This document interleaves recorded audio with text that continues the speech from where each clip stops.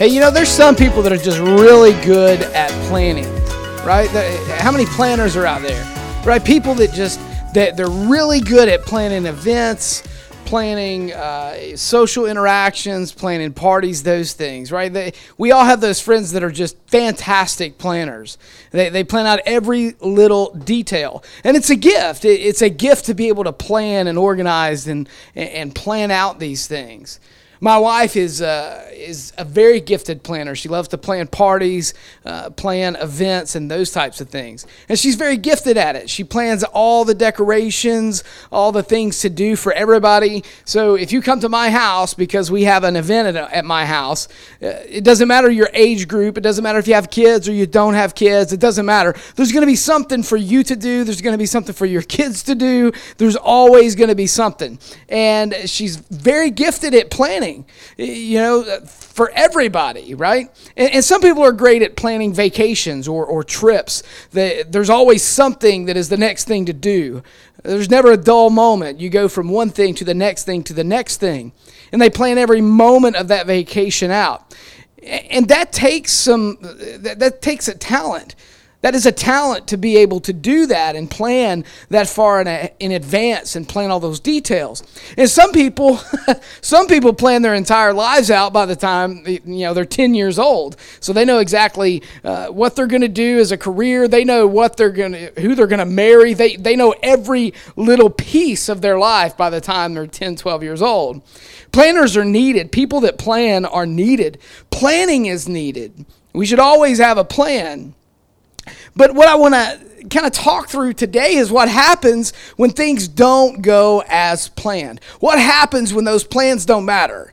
And I'm not talking about the plans that you made fell through. I mean, what happens when something happens that you didn't plan for? An event, a tragedy, a disaster. What happens when crisis subverts your plans? It takes everything out from underneath you. You didn't plan for this to happen. In 2020, in February of 2020, my sister, she had just had a baby boy that was born at 24 weeks. So he's born extremely premature. He's actually stillborn. He was born dead. God miraculously raised him back to life in the hospital.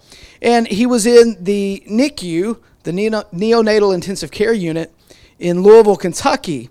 And some of my family, my siblings and my parents and my wife, we were taking turns driving up and staying in Louisville, Kentucky with my sister at the the Ronald McDonald House with her other boy so that she could spend time with her newborn. And in February of 2020, I was staying up there for a week and spending time with my sister and taking care of my nephew. While I was there was this new virus that had been working its way kind of across the country, and there was whispers of potential schools closing, and there was even the potential that churches would be asked to close down. And I remember talking about it to my wife and talking about it to some of the staff at my church on the likelihood of whether that would happen or not. And I really didn't think that it would, but if it does, it does. So you fast forward a little bit, and on March 15th, I announced from the platform in my church. I'm the pastor at this church in Kentucky, and I announced from the platform on March 15th that we would not be closing our doors, but that we would suspend our midweek and our Sunday evening services, but that we were not closing our doors for in-person services. That was on March 15th. 4 days later, on March 19th, we made an announcement that we would be closing our doors for all physical in-person services for 2 weeks. Plans changed real fast, right? I come out on March 15th. We're not closing our doors. 4 days later, I came out and said, we're closing our doors. And I said it was going to be for 2 weeks because that's what was asked. And that 2 weeks, it drug on and it drug on and it drug on. And that 2 weeks became almost 3 months. And keep in mind, I'm not trying to weigh the right or wrong of those decisions. I understand that different churches handled the COVID crisis differently. In some cases, still handling certain aspects of it. And so this is not to talk about the right or wrong of the actions that were taken. I want to look at just the fact that everybody's plans were rocked. Keep in mind, I'm a new pastor at this point of 6 months, and things were booming and growing at church. It was, people were coming in. We were making major facility improvements. We were constantly rolling out new programs for different age groups, and we were booming and growing, and the plan was working. That's what it felt like. And then all of a sudden, all the plans in the world didn't matter. The unknown suddenly wasn't next year or 5 years from now. The unknown was now tomorrow. In some cases, it was a few hours away. You didn't know what the afternoon held. You didn't know what the next day looked like. There was no handbook. There were no past experiences to pull from on how to handle this. There was no pastoral leadership or mentors that I could go to and say, how did you handle something similar previous? Because nobody had handled anything like this previously. All the plans that we had made, none of it mattered because there was no plan for this. We were sort of driving with the headlights off, so to speak. We couldn't see the potholes. We couldn't see the next curve, the next bump, the tree in the road. We couldn't see those things. And it was just one thing after another. And we'd done things during that time where we were closed down and over that next year we never would have considered doing before. I remember one instance where I had actually a staff member shortly after we closed. We had a staff member that passed away that was a board member, somebody I admired and looked up to and honored and loved and cherished. And he passed away. Not due to COVID. It was due to a tragic accident. But because everything was closed, we couldn't even have a funeral. And we did the best we could. We did a virtual funeral. We privatized it for family and friends, and we broadcast a virtual funeral. There was no visitation, not the typical things that you would see. You can't plan for those things. And it was hard because everything that was moving so right and going so right, suddenly none of that mattered. The brakes pumped instantly, and we came to what felt like a screeching halt because all the plans that we had made, none of it mattered. They say that an ounce of prevention is worth a pound of cure, and I agree that we need to plan and we need to prevent things, but that's only true if the ounce of prevention prevents what the cure would be needed for. There's wisdom in planning for unforeseen events and crises, but don't get so caught up in planning for failure that you can't celebrate success. Sometimes I think we get so focused on planning for what could happen and what could go wrong that we don't just celebrate what God is doing in the moment. We don't celebrate the right. We don't celebrate what is happening now because we're so worried about losing it. There's some, I've seen churches and I've seen people that are so intent on maintaining what they have that they never reach out to try to do more, to try to affect a greater change, to see more people touched. Because we get in this maintenance mindset where we want to prevent bad things from happening. We want to prevent it, and so we don't stretch ourselves. Don't get so caught up in planning for failure that you won't reach for something that is unattainable. Because at the end of the day, if you're following Him, you're following His plan, it's not unattainable. It may be unattainable for you, but at the end of the day, God is the one that should be driving the ship. Jesus said, don't take any thought for what you eat or drink. He says, consider the lilies. He said, think about all of these things that God looks after, that there's not a sparrow that falls that he doesn't see. And if he takes so much care and pride and thought in those things, how much more will he take care of you?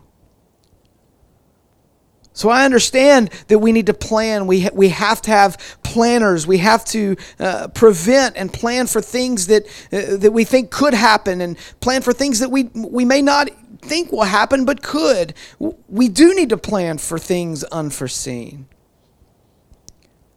But you cannot plan for everything. You see, there's a healthy proactive nature, but there's also a healthy reactive nature. Because if all you do is focus on the ounce of prevention, then you will drive yourself nuts trying to plan for and prepare for everything. And I have news for you, you won't be able to. So even though, yes, we need to be proactive, there is such a thing as a healthy reactive response. And that's what we have to learn to do, is we have to learn how to react in a healthy manner. Reaction is not a bad thing. Life will always be filled with unplanned events. Reaction is an unavoidable fact of life. How you react to circumstances will either make those circumstances easier to manage, or it will make the circumstance exponentially worse. You see, an unhealthy reaction can create problems that never existed. It'll create its own set of problems that aren't even derived from the actual circumstance. It's only based off your reaction. So we have to learn both of those. We have to learn to be proactive and plan for things and prepare, yes, but we cannot prepare for everything. So we have to learn how to not let the ship and the boat be rocked when the things that we could have never seen, when they do come, because it may take us off guard. It may catch us, asleep at the wheel, if you will. It may catch us completely unawares, but it did not catch him unawares. A great example of biblical leadership to me is Moses. Now, I understand absolutely Jesus is the biblical representation for everything. One of the things I want to point out, though, Jesus was perfect. So we should absolutely strive to be like Jesus. I'm not perfect. I'm a man. I'm a person. And sometimes I need to see another leader, a biblical example of a leader that failed, a leader that was willing to do things that were outside the norm. I need to see the fleshly representation, the fallible representation of leadership. And I always look to Moses, and there's a whole study on the leadership of Moses that I do, that we'll probably do on the podcast at some point over a few weeks' time. But here's this guy that God spoke to go lead a bunch of people that he may or may not have had much of a relationship. Most likely he did not. Going back to Exodus chapter 3, that's where God calls Moses. And he says, hey, I want you to go lead this people. And over he is challenged, and he finds himself in a place between God and the people. In Exodus, the tail end of Exodus chapter 4, and really all of Exodus chapter 5, it shows this representation where he is celebrated at the end of Exodus 4 when he goes to the Israelites and says, hey, God told me I'm going to lead you out of Egypt. I'm going to lead you out of bondage. And they celebrated him. He was this great leader. Then they were going to follow him because God had anointed him as a leader. And then things got bad in Exodus chapter 5, and things got hard, and they come out and they run into Moses and Aaron, and they essentially say, man, we wish you had never come. He's celebrated and despised by the people all at the same time. And you see Moses continually arguing for God to the people and arguing for the people to God. For those of you that are in ministry, he is an incredible example of that balance, of being willing to stand in the gap for the people. Go to Exodus 32, read that passage, where he stands in the gap for the people, where God says, I'm going to destroy them. I'm sorry I brought them out, and I'm done. And Moses says, God, no, you can't. Remember they're your people. Remember Abraham. Remember all these things. He was willing to stand in the gap for the people's sake. And yet he was also willing to face angry crowds for the sake of God in his direction. Go to Exodus chapter 16 and read that account. You cannot lead what you do not love. Moses was continually willing to stand in the middle between God and between the people. You cannot lead what you do not love. And when I'm talking leadership, I'm not talking just exclusively ministerial or in a church, or I'm not talking about in a career. I'm talking about anywhere. You can't lead your family if you do not love your family. You can't lead the people at your career where you work if you don't love what you do. You can't effectively lead. You can boss, you can have the right directions and things, but you can't lead what you do not love. And Moses, he got really, it wears on you. Leadership is a heavy mantle to wear. And Moses himself in Numbers 11, he says, yeah, I can't do this on my own. And he surrounded himself with people to carry him and carry the people. And in Numbers 11, he says, hey, I need 70 people, 70 elders. And he brings them in. I'm going to tell you something. Surround yourself with spiritual people.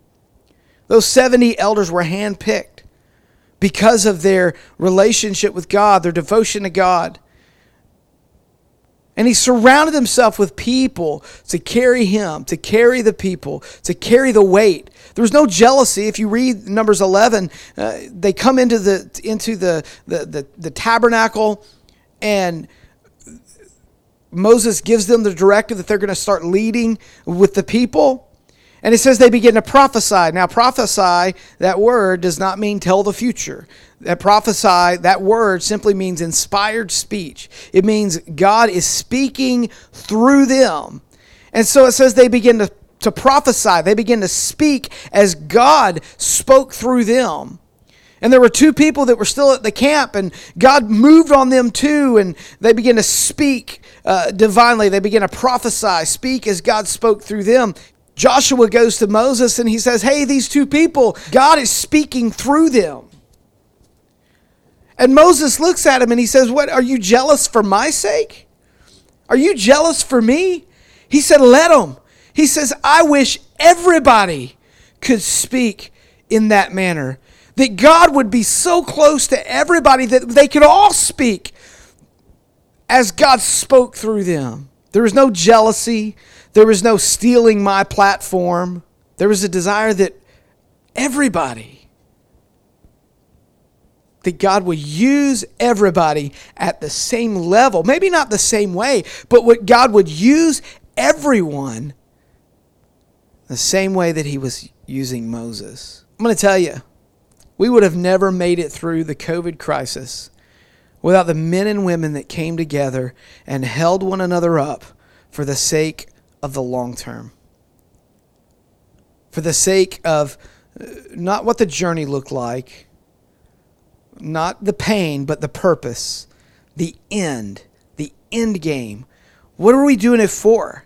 Unless you know what you're doing it for, unless you know the purpose, unless you know the destination, then it's easy to turn around and go home. In leadership, you have to be willing to be challenged. You even have to embrace it. And these are things that I've learned the hard way, and things that I was not good at. And as I look back through those times and through times in my life, and even as a pastor, being challenged is healthy. Embrace it. Leadership is fallible. You are fallible. So be willing to accept someone that's telling you that you're wrong. You may disagree that you're wrong, but be willing to accept what they are telling you. So I'm going to leave you with 3 things. Number 1, in leadership, whether that be in your home, whether that be in your job, whether that be in your church.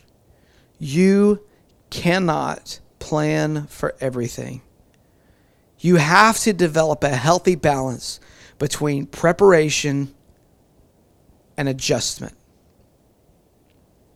You have to be ready to adjust process and methods. We adjust the process, not the purpose.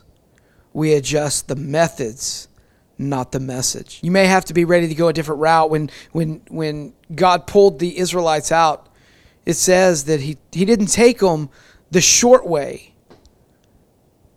He didn't take them the easy way, not the short way, because there were other tribes that he was worried that they would get into it with. So he took them the long way.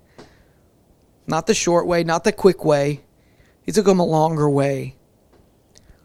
Sometimes you have to be ready to go a different route than what you thought you would. You see, you can lead by not having all of the answers.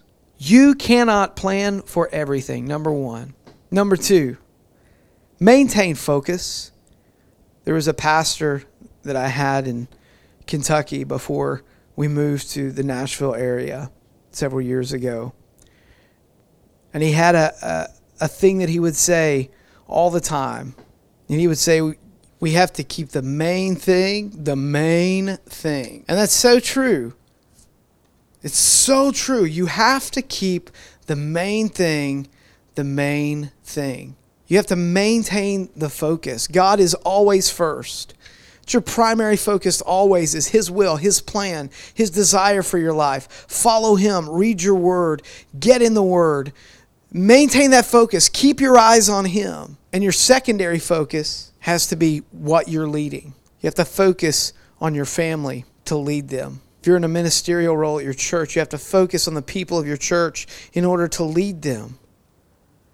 You cannot lead passively. You cannot lead without focus. And it's about the long term. What truly matters is not the route. It's not the bumps in the road. It's about the arrival. It's about the destination. It is about where you are going. So don't focus on the route. Don't focus on the path. Don't focus on the bumps.